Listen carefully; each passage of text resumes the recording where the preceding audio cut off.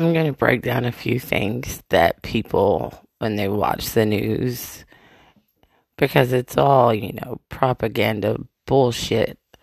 Let me break it down for you so that you can understand. Prior to Columbus and all of the rest of the Anglo invaders, there were two types of Aboriginal Americans. Not Indians, not natives, Aboriginal Americans. This was called America. Land of the Moors. Guess what? These people were royalty who ran and hid. They adapted to the way of life that the land permitted depending on the region they lived in. Some of these tribes are descendants of the oldest civilizations found to exist anywhere in the North or South version of America. These are the Aztecs and the Incas. Guess what? The Hopi, the Cherokee, the Chickamauga, the Wampanoag, so many others up and down the East Coast are those bloodlines.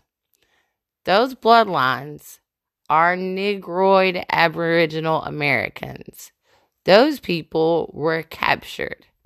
They were captured and turned into indentured servants. They were shipped to the Bahamas, the West Indies, then back across the ocean. When it got to the Mississippi, things changed. We're talking 300-400 years into the invasion. Sometimes even 500 years into the invasion. Guess what? PTSD is now 500 years old in these people. This is still the 1800s. Now we're sitting here in 2019. None of this has been addressed. It's all been fed to people as lies. They're starting to find out the truth. There are things being done to intentionally trigger reactions and this PTSD kind of genetic built-in eugenics that has been purposely put into people of color. All color. It doesn't matter. At the end of the day, we were all descended from the same. The same. Let me explain why.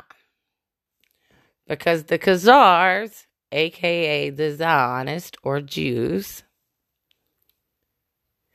captured those who were leaving the original kind of crib of life and held them captive. There is not a set of genetics tested of any pure Cherokee blood that has not been penetrated by these people. That's how old this is. Stop buying the crap. Stop baiting the crap. And stop expecting it to just go away. If you're not willing to sit down and have an open discussion, a realistic discussion, don't come to the table, don't put your 2 cents in, and stay away from it altogether.